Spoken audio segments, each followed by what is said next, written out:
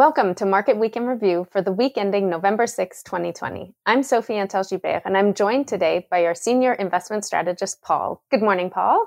Hi, Sophie. Good morning. It's great to see you.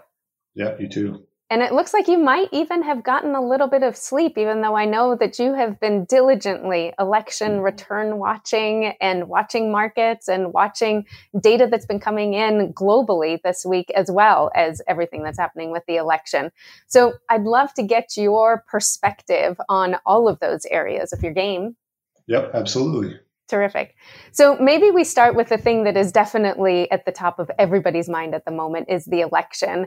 I'd love to get your perspective, Paul, with your sort of, economist hat on rather than your American voter hat, but your economist hat. How are you looking at the election returns? What are you drawing and gleaning from those at the moment from an economic perspective? Well, yeah, I think as of Friday morning here, the presidency has not yet been called by any major news outlet. It's been a very competitive race with a lot of voter turnout, and I think that's a testament to both campaigns here.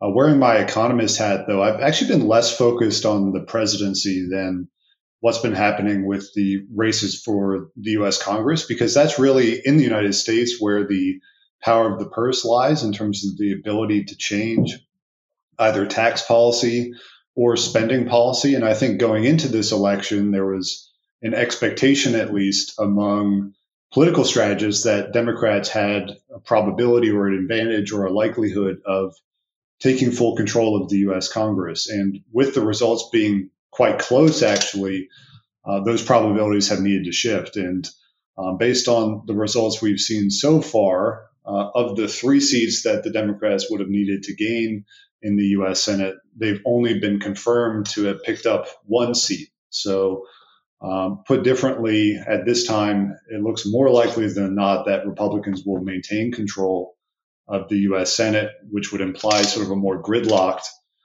scenario going forward. And that has really important implications for how we're thinking about the outlook, in particular, the idea that under a blue wave, we might have gotten a bigger fiscal stimulus package in 2021, maybe on the order of $2 trillion, with the likelihood transitioning back towards gridlock.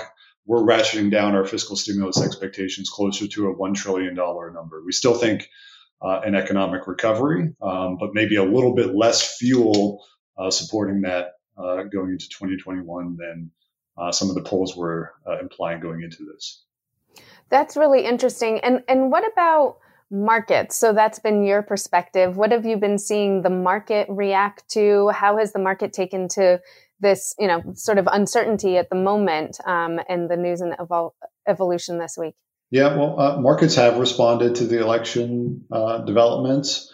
With this sort of resetting of fiscal stimulus expectations, we've seen U.S. interest rates come down quite a bit, particularly right around the election night itself. The 10-year Treasury yield fell from 93 basis points to 75 basis points, which isn't a huge move, but it is quite large in the context of the last several weeks. So I think that's been a pretty significant development.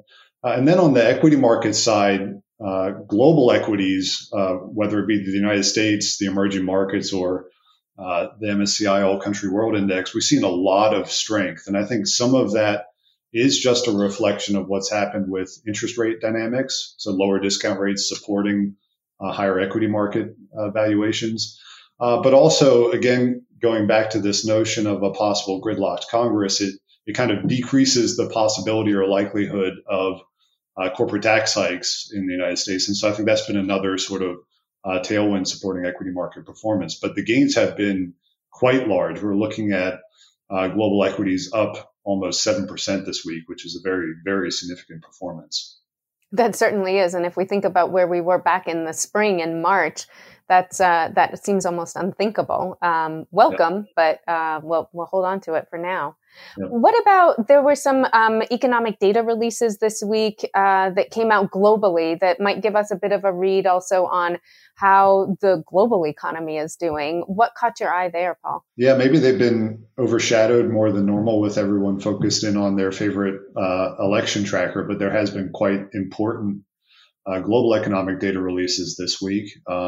just this morning here on Friday, we had the non-farm payrolls report in the United States. That surprised to the upside. So we had 638,000 net new jobs created, and the unemployment rate fell down below 7% to 6.9%. And that's a really, I think, significant cumulative positive surprise. If we think back to the darker days of March and April, many economists were saying the U.S. unemployment rate would end this year above 10%, and we are now well below that level. So I think there's been really significant improvement in the labor market on the back of significant fiscal and monetary policy stimulus and support, and sort of the gradual reopening of the economy as well. So I think that's been a sort of source of positive surprise this week, supporting the positive trends we've seen for several months now.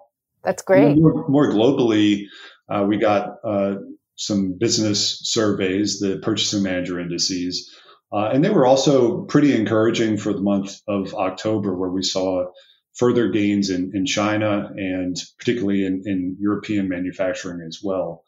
And so I think our outlook going forward is positive. There could certainly be some bumps here in the next couple of months as we transition into winter with a sort of ramp up in COVID cases. But we think over time, the economic recovery that we've seen for the last several months should continue into 2021. And we're quite positive on the business cycle outlook here. Terrific. Well, Paul, that's all we have time for today, but I want to thank you for sharing your insights. And thank you for joining us. We'll be back again soon.